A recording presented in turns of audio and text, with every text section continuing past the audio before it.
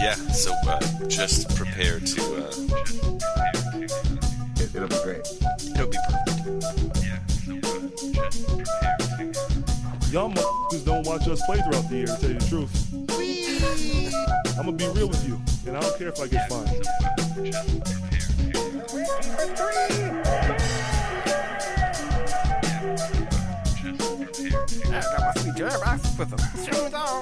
That train is off the track. I feel like you can't just like jump through Neptune and be okay. Just prepare to... What the show needs is more dogs and bears and chickens and stuff. Yeah, so just prepare to be awash in unbeatable goodness.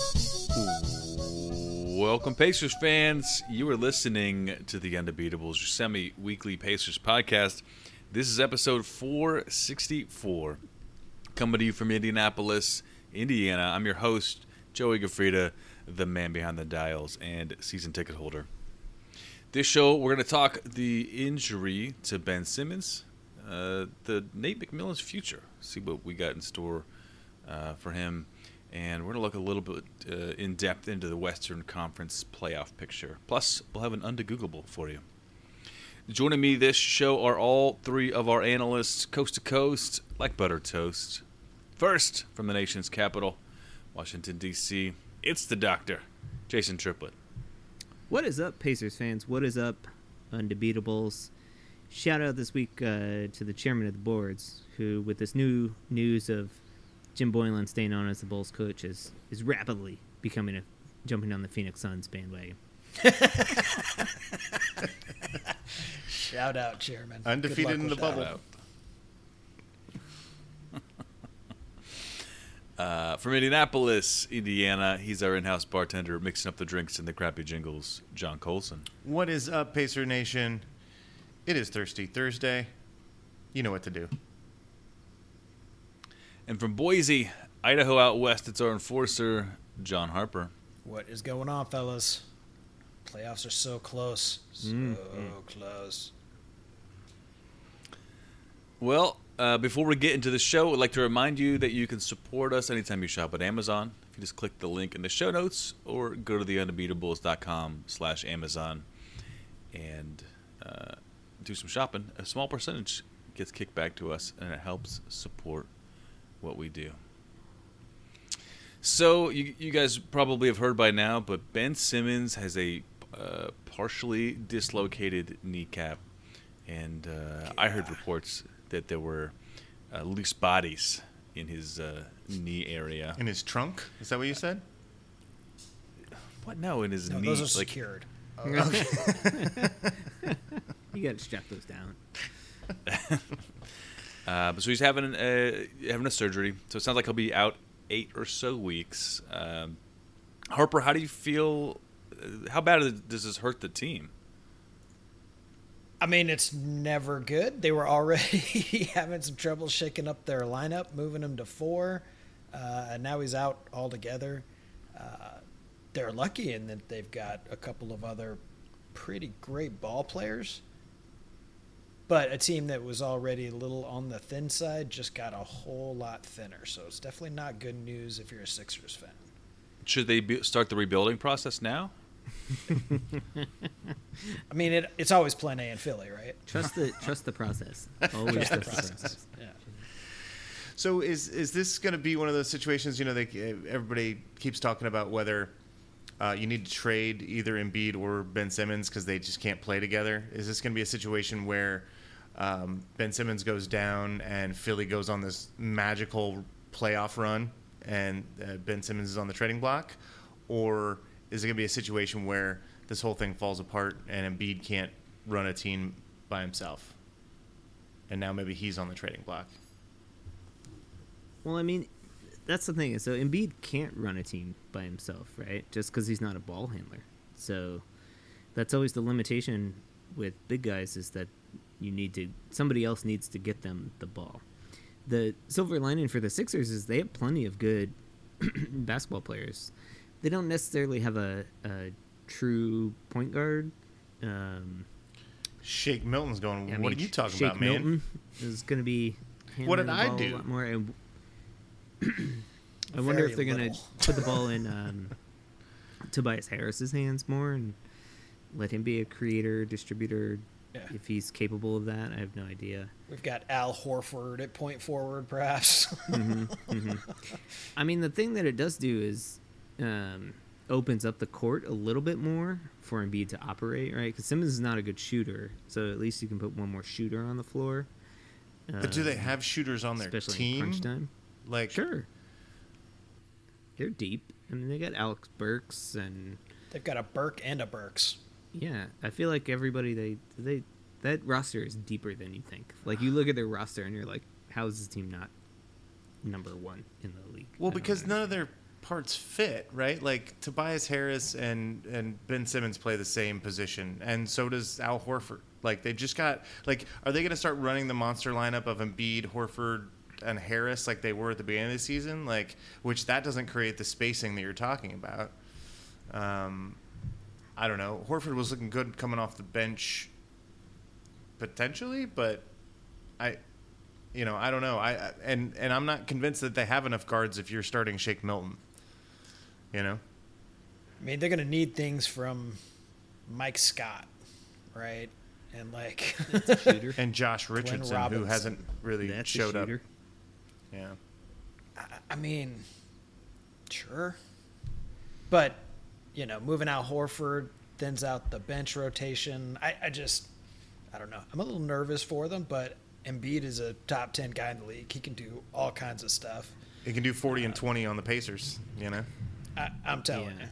I mean, the thing that doesn't give you confidence if you're a Sixers fan is the guy at the helm, Brett Brown. I mean, I don't have confidence that he's going to be able to figure it out.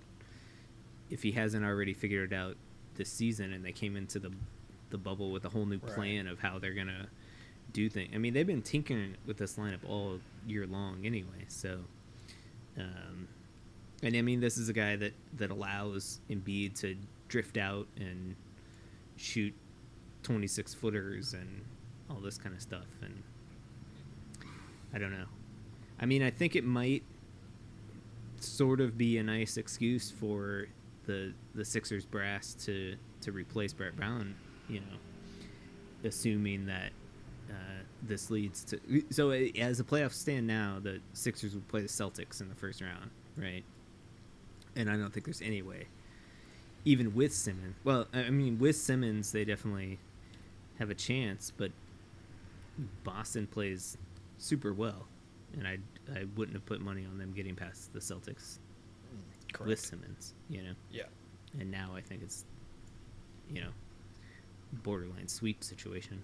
Yeah. I mean, Ben Simmons may have his shortcomings, but this year he averaged over 16 points a game to go along with almost 8 rebounds and 8 assists, a couple steals a game.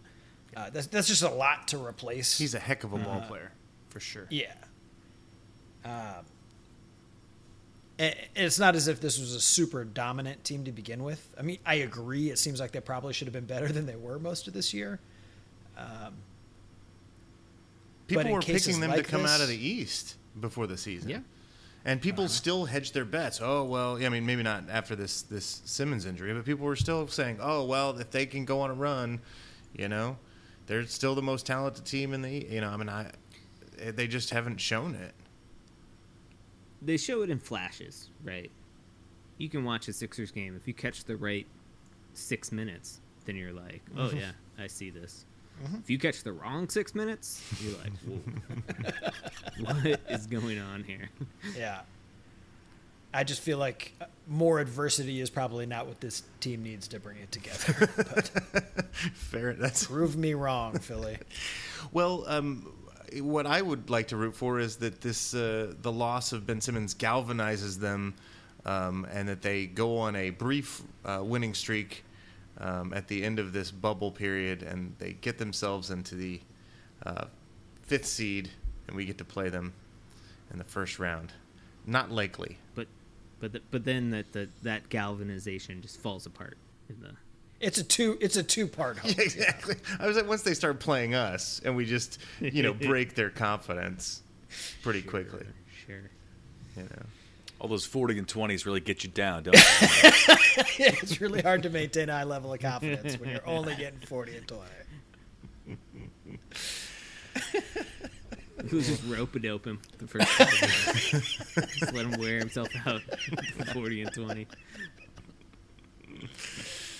And then we'll make our move.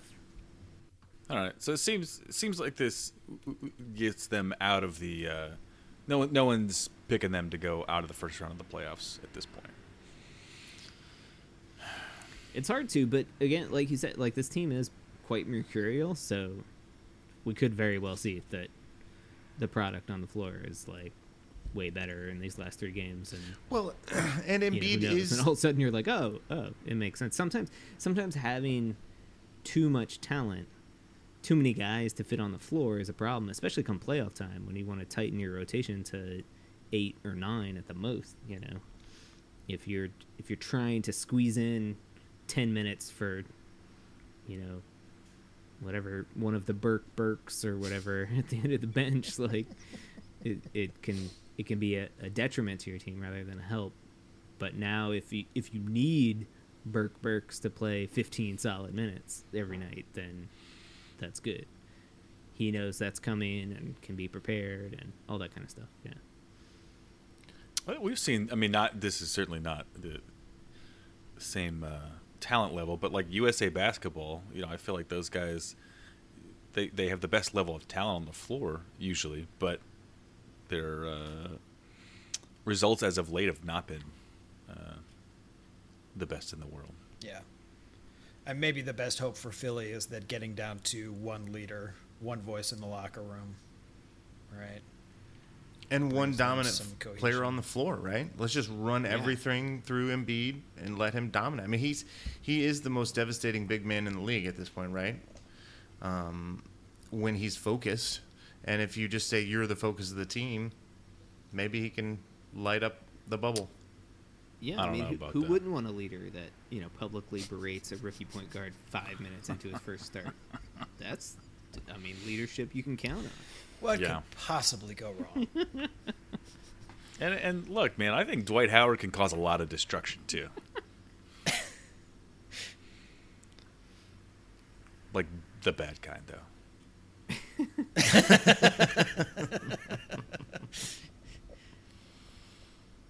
I'm curious about this good kind of destruction. Yeah. Yeah, Joey, been can watching you a lot of list your Marvel 5 movies. most destructive forces in the NBA? Oh, okay. So Jason Kidd would be one of them. Currently coaching the Lakers. Right, this is just, Right, yeah. All time, but he's currently coaching the Lakers. Rajon Rondo. Yeah, the Lakers got 2 of them. 3 of them? Yeah, Dwight Howard. Dwight would Howard, be yep, they one got 3 of them right now. Doesn't bode well for the Lakers. Let's see. Carmelo Anthony. I think he can be quite destructive. He's a new person. That's what it seems like. Yeah, Joey's talking about Carmelo Anthony, not Hoodie Mello. Or, Okay, gotcha. It's fair. And Paul George would, of Yeah, course. playoff P. There you Yep, go. playoff P. P. Yep. Honorable mention for Chris Paul. I mean, Joey's coming around on Chris Paul. He's coming around. I don't. The way I don't he's know who to leading bump. those It's OKC Thunder. It's a very exclusive list. So when the mayor of Oklahoma City declares it's Chris Paul Day, are you going to be at the signing ceremony? I will be there. I will be there for sure, 100%. You will zoom in. And Chris Paul will be there with a contract for another team in his hand, probably. Yes, exactly. Oh, and Clutch will have a little tear in his eye. Clutch. No. They've got the Bison guy. Oh, because Rumble. That's right. Rumble, okay. God, I can't. Yeah, Chris Paul just keeps. You got to pay attention when I put these things together, man. So, Rumble the Bison. Yeah. Okay, he'll have some tears in his beard.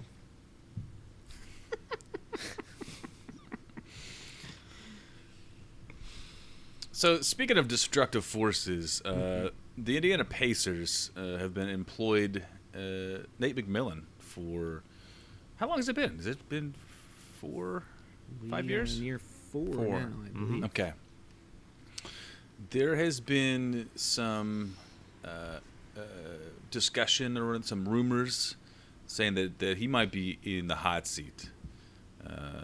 I think that the team, we've got a pretty good load of talent, and we've not hit a deep run in the playoffs in a while. Colson, do you think that there's any chance that he gets fired, or is there anybody out there you'd rather have coaching, or like if you're in the ownership or GM? Do you see that this is a possibility, or do you think now's not the right time? He's under contract for another year, so yeah. So you got to pay the man, right? So you just threw a lot at me. I'm gonna start with this. This came from Zach Lowe, Zach Lowe podcast. He was interviewing Jeff Van Gundy, and Zach Lowe says all the Pacers do under Nate McMillan is win. And then Van Gundy said, "I've had two people come up to me since I've been here and say, that Nate McMillan is in trouble. It's been the hottest rumor all season. It's been a rumor all season long." So that's where this kerfuffle comes from. I'm not sure you can blame a lot of what's happened on Nate McMillan, right? Like, I think he is, in fact, since we've had Oladipo, we've been pleasantly surprised how well this team has played. And the first season with Oladipo, we took LeBron James Cavs to 7 games. They went on to go to the finals. The next year, we lost Oladipo to injury, and we got swept. And then this has been a very odd year, and we're 4-1 in the bubble right now. So, and we were kind of on pace for what the league expected us to do, and I think what we expected us to do, to win right below 50 games. And I think if the season had been played out in full, we would have kind of done that. I think as fans, we still expect there's a chance to get out of the first round. I'm not sure, and I think as a collective, we've moved from really hating on Nate and a lot of his sort of stodgy stuff, and kind of come to accept that he's pretty good at building a culture, and demands a lot of his guys, and the guys tend to produce. They tend to develop under Nate, and even if he doesn't have the most exciting out of bounds plays, I feel like we've sort of come to appreciate what Nate brings to the table. I definitely don't think if we get swept in the first round of this thing, maybe we can talk about it. But I think this guy's got a contract for another year, and I think you wait for that. Does everybody? I'm seeing disagreement from Harper's face quite a bit. And disappointment, too. And disappointment. I mean, I don't know if it's really disagreement. I'm just easily confused by how the Pacers deal with head coaches, I guess. Like, because what happened? What happened that wasn't supposed to happen here, right? I mean, I feel like we're within the limits of, where we were supposed to be. Mm-hmm. I think if you include the bubble, I think you have to be very impressed with the player development that's been happening with the team. But even before that, with how quickly Domas came along, right? I think Aaron Holiday deserves credit for that, and Aaron Holiday and T.J. Warren since the bubble restart. Yeah. Like, I feel like this is where I was with Frank Vogel too. Like, I don't understand where the heat's coming from now. I would have understood the heat 2 years ago. Yeah. Right? But I mean, it seems like he should have a little job security right now. I think I continue to believe that there's better coaches out there, but it just seems like it would just be odd timing for me unless we did get swept out of the first round, Yeah. Is he in the first year of his contract or the second year? So I think he did 2 years and then got an extension for 3. So I think this would be the second year of his extension. The second year of that extension. Okay, Yeah. That makes more sense. But my initial thinking was that he did 3 years and then re-upped for 3 more, and thus he would be in the first year, and that then didn't make any sense to me at all. But this makes a little bit more sense. The thing that I can maybe pull away from this is that one looks at McMillan's coaching style, and I think there's a ceiling on the achievement level of teams coached by Nate McMillan, right?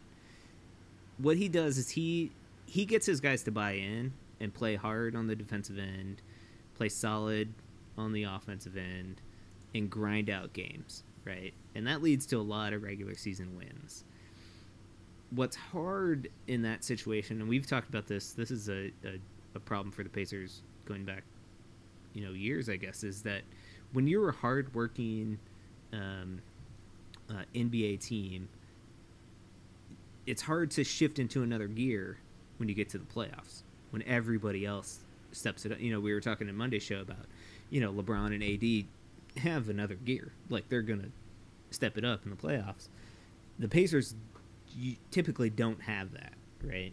Because we put effort on the floor every night, which is something that we appreciate about this team. But then the level of jump into the playoffs is a bit less drastic, and that sort of puts a limit on how far you can go. But isn't that just a comment about superstars?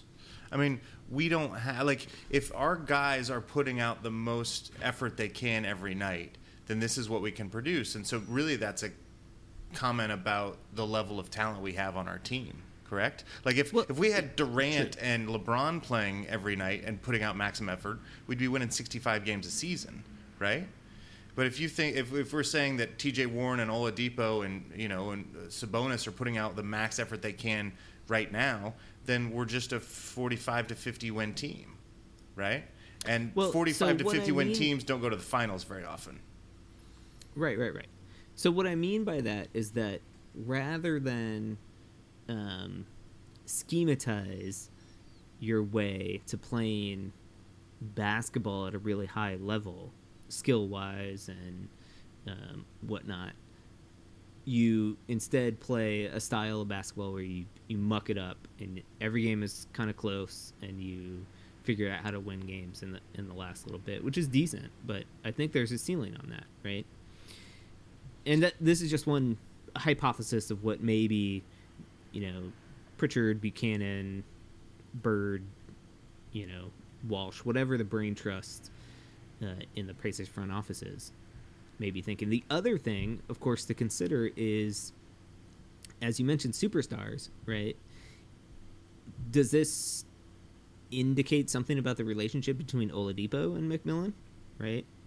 Oladipo's coming into his final year next year. One of the things that we know in Pacerland is you got to try to keep your superstars happy, or they fly to the first city that's going to give them a key to the city and give them a day of the year. Oladipo doesn't strike me as a coach killer, but if there is a strained relationship, I can imagine that the brass would probably pick Oladipo over coach, wouldn't you think? Well, I don't think there has to be a strained relationship even. I mean, I think if Victor believes in his heart of hearts that we could do better with our head coach, I think that is something that the team would probably want to make sure that they address before it comes time for him to hit free agency.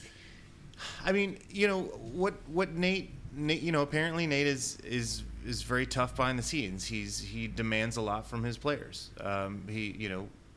As far as discipline, as far as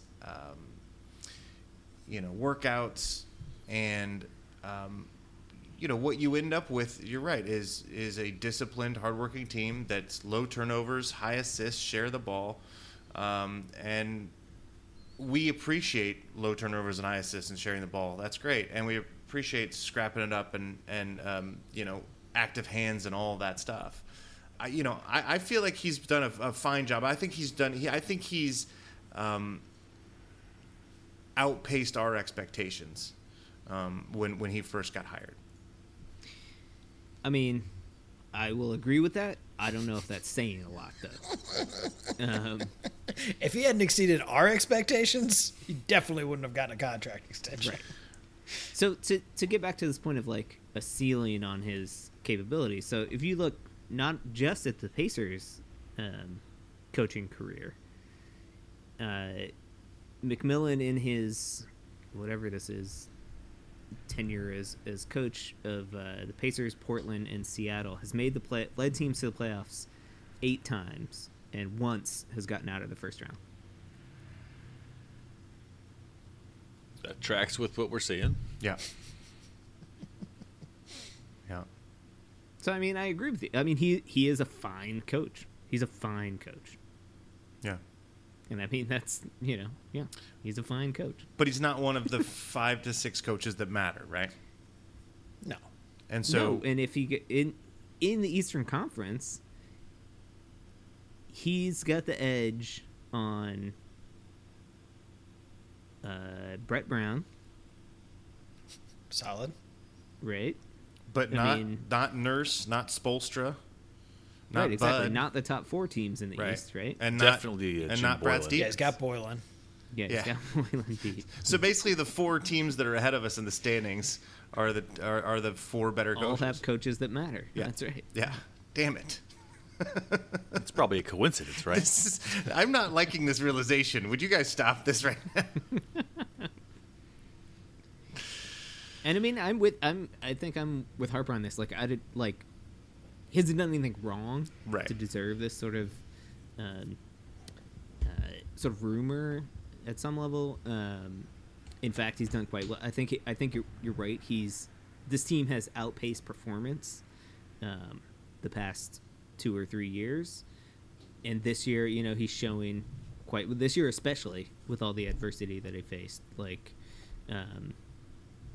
and people down, poo-pooing the Pacers. Oh yeah, the being picked to Pacers were win going to so make the many games, et playoffs, cetera, right? because Oladipo wasn't coming back till February or whatever. Exactly, right. He just turned Sabonis into an all-star, no sweat. I mean, he completely changed the offense to make this thing work. Mm-hmm. I don't know. Unless now you're making me scared that Oladipo doesn't like him. But if that's the case, then I don't know if you have a choice. But I guess you I can. think Oladipo likes everybody, but that doesn't mean that you're maximizing. I mean, this is a business, and it doesn't mean that you're maximizing production. Sure. Right. I don't think it's a personal thing. Well, Yeah. Who do you want? Fizz, Boylan's off the market. man, We could, like an unproven coach, Becky Hammond, I think, is. Sure. Mark Jackson, Mark very Jackson. available.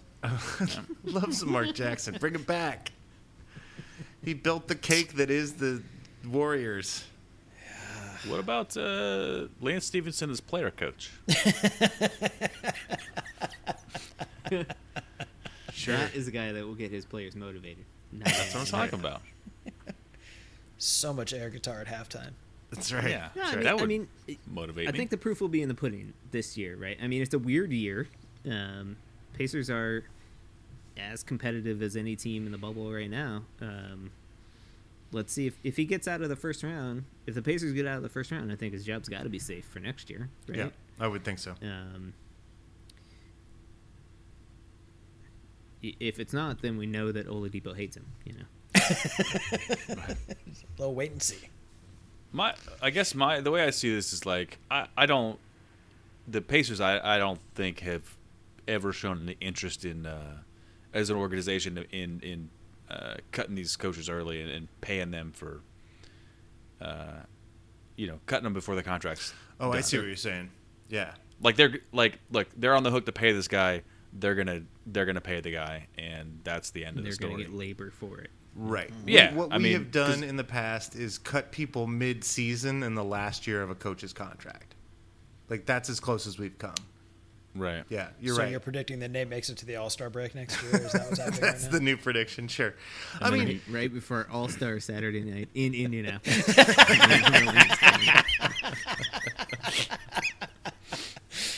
You think No, it I mean, I happens think- like during All-Star weekend? Well, he's in the building, and Yeah. They'll have a little ceremony on the floor for him. It'll be great. I think you've got to, I mean, even if we don't get out of the first round but have a nice showing, he lost his all-star to injury, and that guy might not come back. Like, I know that there's always excuses, right? But, like, he's not had his full team. The one year he had his full team, we were a shot away from upsetting the team that went on to the finals. So Was that the closest sweep in history? Which one was that? No, one? that was the 16-17. That was Okay. with Paul George at the helm Right. when he yelled at C.J. Miles for shooting a 3-pointer. That was our Right. best 3-point shooter on the team. that was Nate's first season. Yeah. Yeah. Closest sweep in history. So You're the right, 6-game series before, yeah, whatever. Yeah. So the closest sweep in history was his first year. And, you know, like I said, PG is chumps. So I don't blame Nate for that. All right. I don't know that we have a consensus on what's going on with Nate. I don't feel like anyone's come up with any overwhelming evidence that he should be canned, and Nope. you know, particularly while he's under contract. Yeah, I mean, my primary feeling right now is it's sort of an unfair time for Zach Lowe to put that rumor on the street, right? Like, our team is achieving at a high level. Like, don't really need this distraction right now. If it was true 3 months ago, it's less true today, probably. So, Yeah. Right. thanks, Zach. Yeah. I think we're blaming Well Jeff Van Gundy for that more than Zach. Somebody's on the hook. I just would rather listen. I need answers. think I could take Jeff Van Gundy in a fight. I just don't think I could take Zach Lowe in a fight. I don't know, man. I put some money on this. I don't know, yeah. If Stan Van gets some momentum going at you, you might be in trouble. No, but it's Yeah, Jeff. because It's you the got to little take on guy. both the brothers, bro. Oh, good call. Plus, I'm he's making- going to call in his boy Goga. All right, guys. I think it's time to take a break. In the second half, we will talk about the Western Conference, and we'll do an Undegoogable.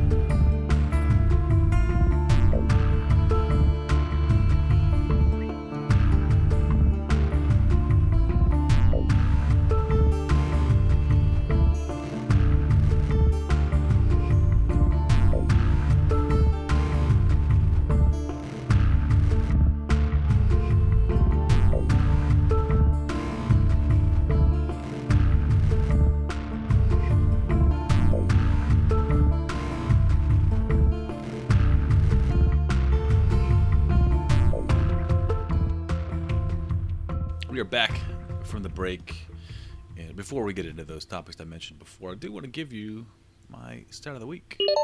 Joey, stat of the week. This one, it's a dual stat of the week. It's a twofer. The first one, it's NBA team shooting percentage. This is as of August 9th, but the Pacers, number one in the league, 47.8% for field goal percentage, which I think fits our style. Trying to be efficient because we're not going to get the bajillion possessions like some of the other teams. Number two are the Lakers. You've got Milwaukee, Denver, and San Antonio behind there. And then the other one, I think, was it Colson? Maybe you mentioned this when you wanted to see where they were, but it's team turnovers per game. Do you know where they're at, Colson? I'm guessing we're in the top 5. Nailed it. We are number 5. Nice. So you are correct. We are at 13.1 per game. That's awesome. Behind San Antonio, the league leading team, with 12.4, and you've got Dallas, Orlando, and Portland in between. Can you tell me what the 30th team in the league is on that one? Yep, that is Cleveland at 16.5. So that's an extra 3 that they give up per game. So those are two good categories, and Pacers are at the top or near the top in both of them. So, you think all the credit should go to McMillan on that one? Yes, and also T.J. Warren for just lighting it up. So I was going to say the interesting stat is if you take T.J. Warren out, Pacers actually fall to 31st in the NBA in shooting. That's how good he has been. Yep. And also, the Lakers have been the worst offense in the bubble, right? So, is that what dropped them to number 2? Were they currently first? They're first before we started the bubble. Yeah. Their last 3 games, their shooting percentage is under 41%. So they are certainly down. Anyway, that's what we got for this week. Next up, the Western Conference playoff picture. A lot of this stuff is set in stone. But Colson, I think you wanted to talk a little bit about the lower end of the bracket, where people were, and where you thought they might end up. Well, the reason I bring it up is because it's a complete shit show. It's all just a mess, and you're going to be listening to this, dear listener, on Thursday, where every one of these teams is going to be playing, and all of these games are going to potentially decide the matchup of 8-9, which is going to be a play-in game in the West. We're not going to get one out east, but so as we record, we have the Grizzlies in 8th. The Trailblazers are a game behind. The Suns are just a half game behind the Blazers.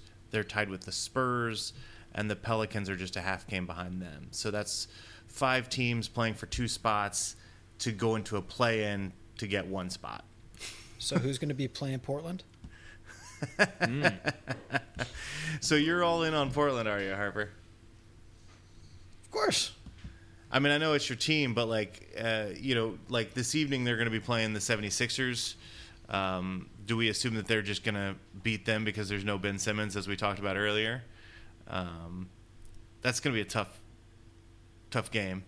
I mean, they've looked pretty good in the bubble. They've won 3 of 5, including, real tough loss against the Clippers. The Grizz are in front of them, have lost 4 of 5 in the bubble. Right. They had a huge cushion coming in. They don't anymore. Yes, they do not have a cushion anymore. What's interesting is the Grizzlies, I think, have the best percentage chance of holding on to the 8th spot just because of what a lead they had. But it's possible they don't even get into the play-in game because the Suns are literally on fire. Literally, they're a sun. They're. Someone should really address that. But someone put them out. They do play a back-to-back at the beginning of the week. By the time you're hearing this, you'll know how that turns out. But they have climbed their way into the conversation. As you listen to this, Thursday night, the Spurs are going to be playing the Jazz. The Grizzlies are going to be playing the Bucks, who are probably going to be resting people, although we don't know. I mean, they don't have anything to play for. The Trailblazers are going to be playing the Nets, which should be a guaranteed win. The Pelicans should be playing the Magic, which who knows? It depends on which Magic team shows up. And then the Suns are playing the Mavericks. So all of those games are going to be pivotal to see how this ends up. Does anybody have a prediction on what this looks like? You're saying Trailblazers in the 8th seed, Harper, and somebody's going to be playing them, maybe the Suns? I think Portland will hold it together. I think Memphis will probably find a way with a 2-game cushion and 3 games to play. Essentially, they'll probably find a way to eke that out. I think. Well, they have a 2-game cushion on the Pelicans. Mathematically, that it's going to be Memphis, Portland, one way or another. Right? Yeah, mathematically that is the most. But again, you've got 3 teams sitting behind them, a half game and then a whole game behind. Now, the Pelicans don't have to catch the Grizzlies with 2 games, with 3 games remaining. They just have to catch the Blazers. But if the Blazers keep winning, it looks like the Pelicans might be on the outside looking in. And one of the reasons they made this play-in tournament was to so that the fans could see Zion playing the Lakers in the first round. And it doesn't look like that's going to happen. No, it doesn't. I mean, I think that, yeah. So it's gonna. So the Grizzlies are playing the Celtics and the Bucks are the two games that they have left. They're actually 1-5 in the bubble so far. It's not good. And they were given. Now you had to choose from your remaining games. So the Grizzlies' schedule pre-COVID shutdown was gonna get super tough anyway, and so this might have been a possibility. But the extra time allowed Portland to get back key guys, Nurkic primarily amongst them, and they are playing some really good ball. I mean, the two games that they lost lost a tough one to the Clips, and they lost a really tough one to the Celtics, where they came back and made it super close at the end. Yeah, it was an exciting game. Yeah, I think that, and San Antonio's trying to keep their playoff streak going, so they're motivated or whatever. Yeah, I think the most likely thing is it's Portland and Memphis dueling off for that last playoff spot. But I mean, do you think the Grizzlies can win either of those games? I mean, I guess if the Bucks are rusting everybody in the final game, but there's no way they're beating the Celtics, right? I wouldn't think so, but maybe the Celtics are resting guys too. I don't know. Yeah. I mean, I think one possibility is motivation-wise is the bubble seems to be the safest place in America right now, and you might be scared to leave. So, That's the motivation. yeah, A little you extra. might be, say, look, if you get sent home, you're back in harm's way. So keep that in mind. Sure. Well, I'm rooting for the Suns just because they've been. I would love them to just sweep the bubble, be the only team that sweeps it, because it was the team that nobody felt like should have been invited. Them along with the Wizards. I'd love them to just come in and have a chance to lose to the Blazers in a playoffs. I suppose it'd be fun.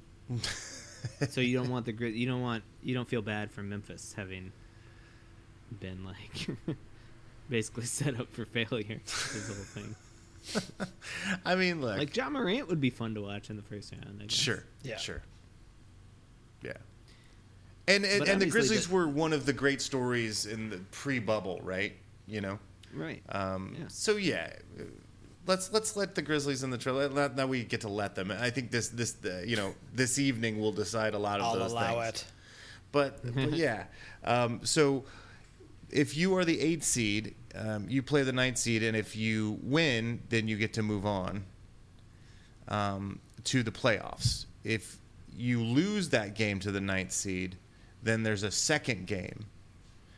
And if the 8th seed wins that, then they get to move to the playoffs. So it's really weighted. The 9th seed has to win both games to move into the playoffs. So it's going to be quite a task for anybody, even a Trailblazers, anybody trying to challenge an 8th seed. It's going to be tough. Yeah, Portland's got some work to do. Yeah. Let's get it done. Go Blazers. Bold statement, Colson. And like I said, these teams could be completely different by the time you're listening to this. But I do guess that if one of the top 25 Pacers of all time is going to go to the playoffs on the Blazers, then you're going to root for them. It's Dame time. Mm-hmm. It's Dame time.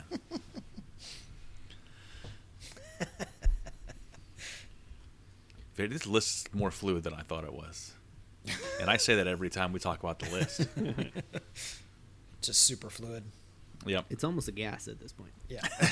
It's superheated well played. gas. Barely condensed. All right. I heard we have an Undegoogable coming out of DC this week. Is that right?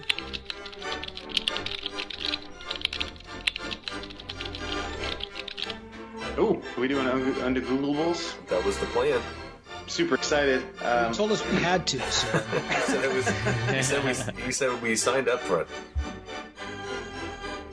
In the end, it's going to be better and more true than Google can give you.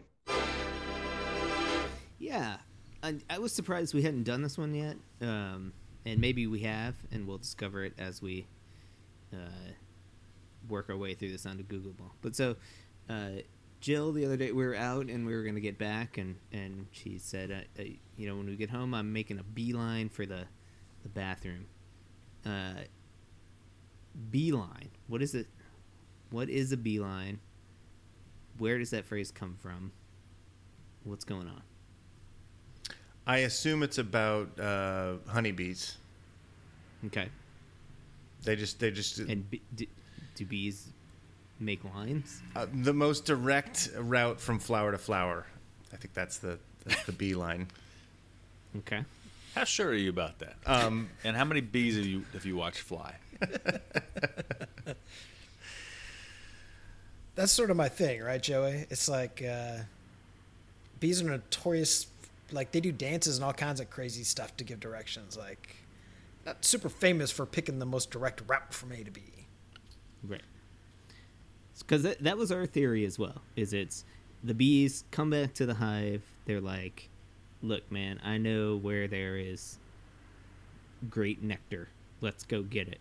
And then they go straight to it or something like that. But, yeah, I agree. I don't know that they actually make I don't know how good they are at homing. I know they swarm me in like circles and circles and circles, and like you can walk like a half a block away and they're still following you. So that doesn't seem like they're that focused. You don't think that's where the phrase comes from, do you? What? From swarming you? Yeah, short for beeline to Coulson. Yeah. It probably goes back further than me. Yeah. I mean, everything is about me and everything does surround me, but maybe not this phrase. Can we think of any alternative? I feel like I know this. I feel like it's a geometry thing, right? It's a geology thing. No, okay. Geometry thing. So geometry. So it's like A, B, and C in a triangle or whatever, and then there's, and I don't know which one it is, but like I feel like if you have a compass or whatever, like there's an A and a C, and then you find the B line through some math thing, and it's always a straight line through the middle of the triangle. You're talking about like the different geometry class than I did. You guys don't remember this? Like there's like this must be like it's like it's like the B line splits the triangle in exactly half. That's or something just like a bisection. Yeah, it's a bisection thing. Yeah. So like you're navigating, and you're like, okay, there's a mountain over there. Yeah. And there's a mountain over there. And then I have my compass go through the B. That's my B line. So I'm fairly sure that B line is spelled BEELINE. It's not like B dash line. Right? Okay, so that was going to be another question because I don't know that I've seen it written. Oh, so you don't think it's like hyphenated? Yeah. Oh, well, okay. Well, what if it's? Are you sure it's that way? Because like, what if it's like some New York thing where like the Beeline bus is like the fastest. It's the most direct route from Midtown to downtown or something. Yeah, it's not. That's the A train. No. I'm saying it's a compass geometry thing. What are the protractor? Okay, that's what I'm looking for. Protractor. Based on spelling, you're pretty confident that it's a honeybee situation. I do. I actually think it may be that even though bees like spend a lot of time flying around doing weird dances, once they've done so, then they would at that point navigate together from a point A to a point B on something approximating a straight line. Yeah. Yeah, I think going home there's no stopping, around. no detours. Once you've got your pollen on your legs, you've got one job, and it's to get home. I mean, I don't waste any time at that point. I don't stop at the bar. No. You got to get home and work yourself to death, like now. Yeah. You got to get home and barf up that nectar.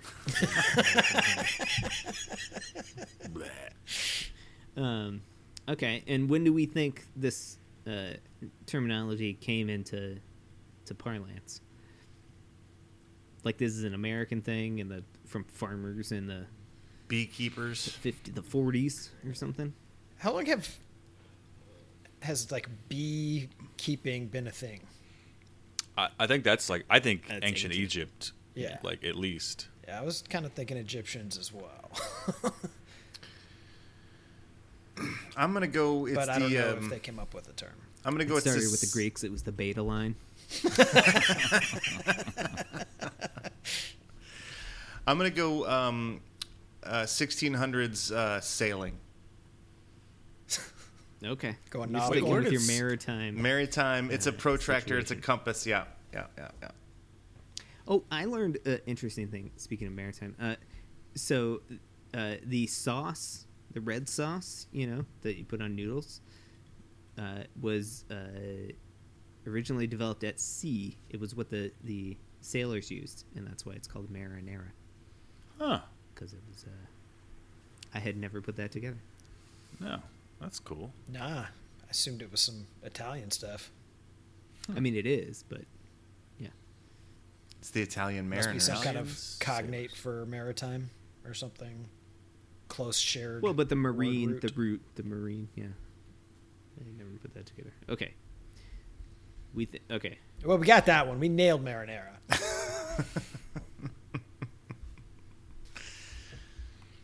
I'm seeing spelling as both ways, hyphenated and unhyphenated.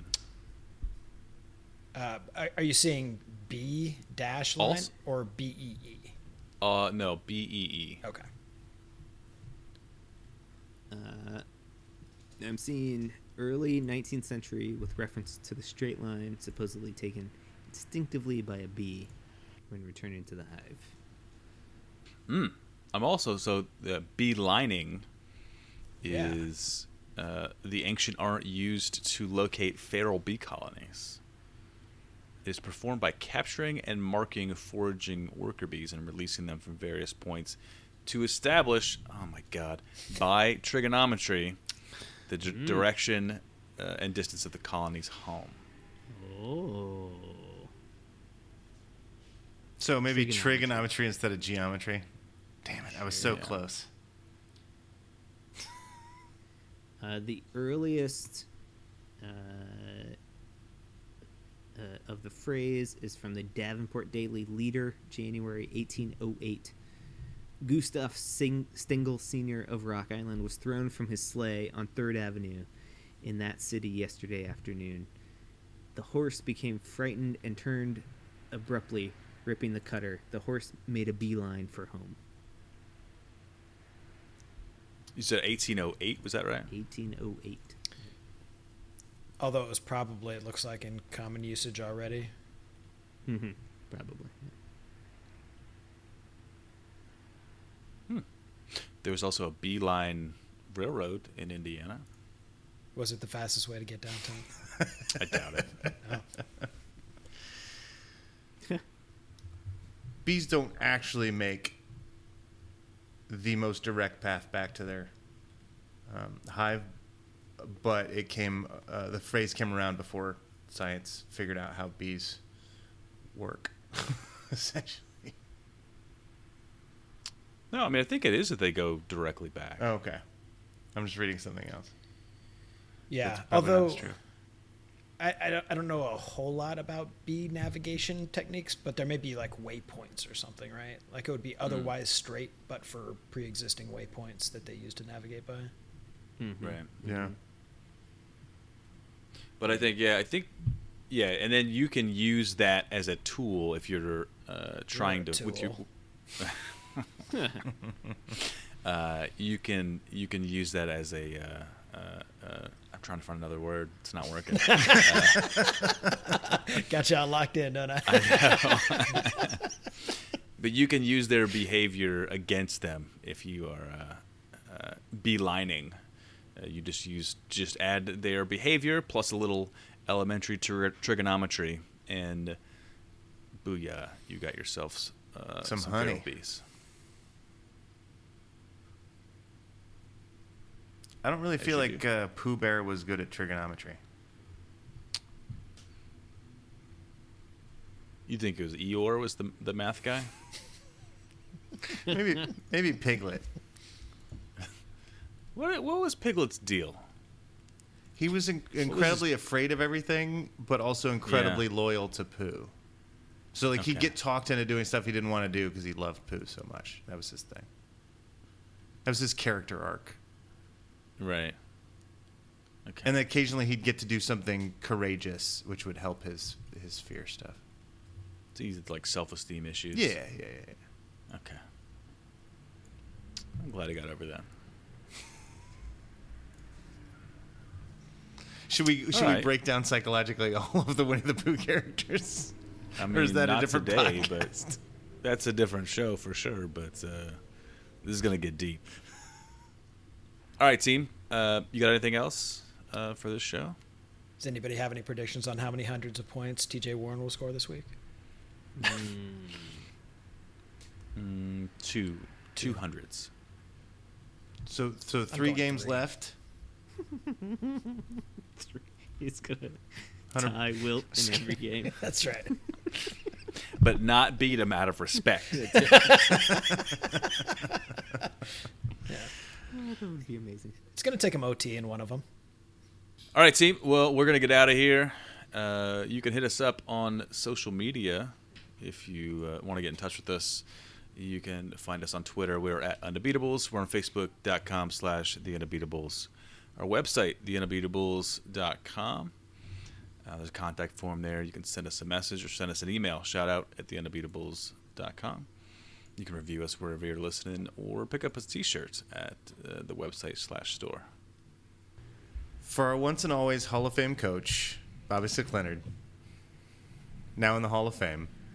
Oh, damn it! Turn out the lights. The party's over. Solid. Perfect. Nailed it. Curveball. Nailed it. You gotta do like Joey. You gotta write it down and put it on your screen and just read it. Yeah, you have no chance without that. When I said earlier in the show that I was going to build a cake, all I could think of was I should probably be on Nailed It, because I think you're supposed to bake a cake. There's like some construction going on. afterwards. Sometimes. Some of those are They put very those, elaborate. Like, stabilizer straws in there. Yeah. Yeah. You build a bear and bake a cake.